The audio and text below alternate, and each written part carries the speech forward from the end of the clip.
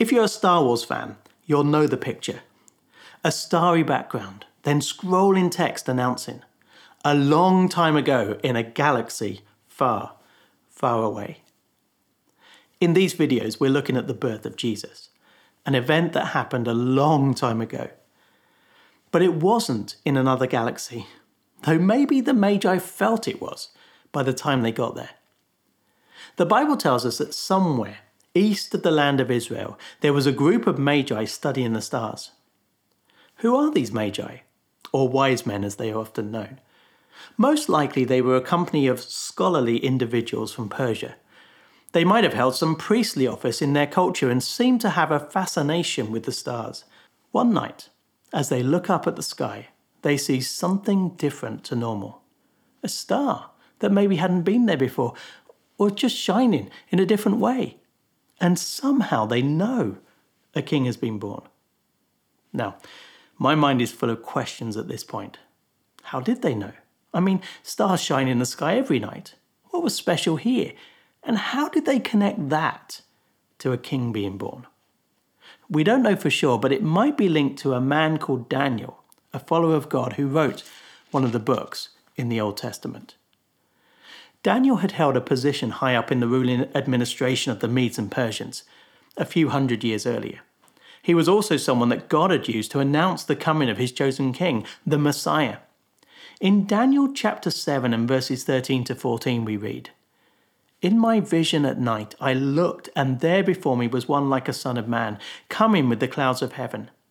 He approached the Ancient of Days and was led into his presence. He was given authority, glory, and sovereign power. All nations and peoples of every language worshipped him. His dominion is an everlasting dominion that will not pass away, and his kingdom is one that will never be destroyed." Could it be the Magi knew this book and were looking and studying to see how the prophecy would be fulfilled? Well, however they knew, the point is they knew that something had taken place, and they got up, packed their things, and set out to follow the star. We read about the Magi in Matthew's Gospel. We don't get any details of the journey. We don't know how long, and we don't know the route. And although the song states 3, we don't even know how many there were. We are told, though, that their first stop was in Jerusalem. That makes sense. They are looking for a king. Where else would he be but in the capital city? But as they announced their intentions, not everyone thought this was exciting news. In Matthew chapter 2 and verse 3 we read, "When King Herod heard this, he was disturbed, and all Jerusalem with him." King Herod seems to know this has something to do with the Messiah. When he had called together all the people's chief priests and teachers of the law, he asked them where the Messiah was to be born. The reply comes at once. In Bethlehem, in Judea. The leaders had spent their lives studying the promises and the prophecies. They knew what God had said hundreds of years before. Jerusalem was not the place. The Messiah would be born in Bethlehem. Hearing this, Herod sends the Magi on their way and sets his mind to concocting an horrendous scheme aimed at killing the baby Jesus. Yet the Magi have a very different agenda. They follow the star to a house in Bethlehem. Matthew tells us what happened when they got there. In verse 11, "On coming to the house, they saw the child with his mother Mary, and they bowed down and worshipped him." How old was Jesus at this point? Again, we don't know. He could be anything up to 2 years old, still a very young child. Yet when the travelers see him, they bow down, they honor him, they worship him. That by itself is remarkable. This was not a time where children were held in high esteem. Yet here the child is the focus of attention. And then these were foreigners from a land a long way away. But I guess that does fit with the Bible message. Jesus is for everyone. Matthew doesn't stop there. Then they opened their treasures and presented him with gifts of gold, frankincense, and myrrh. Can you hear the gasp from Mary's mouth as each is presented?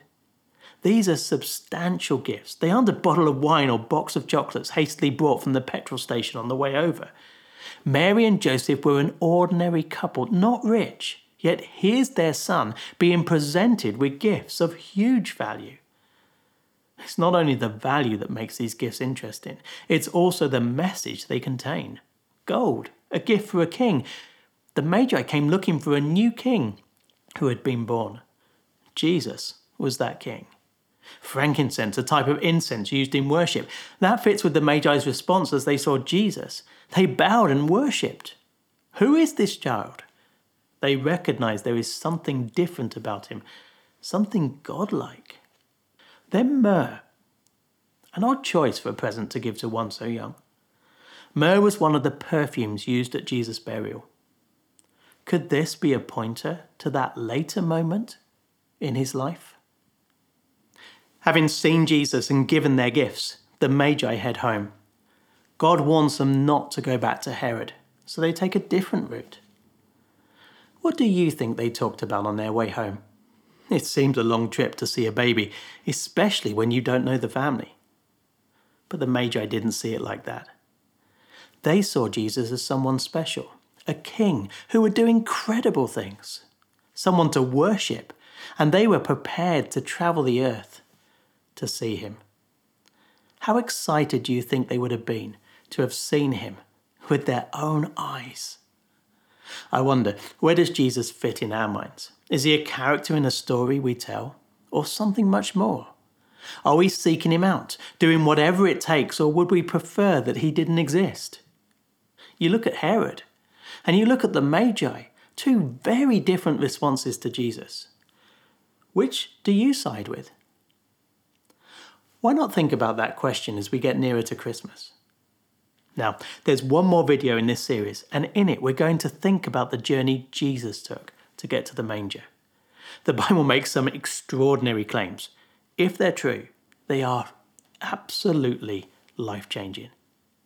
If you want to know when it comes out, you can like our Facebook page, that's Whittlesea Baptist Church, or subscribe to the YouTube channel.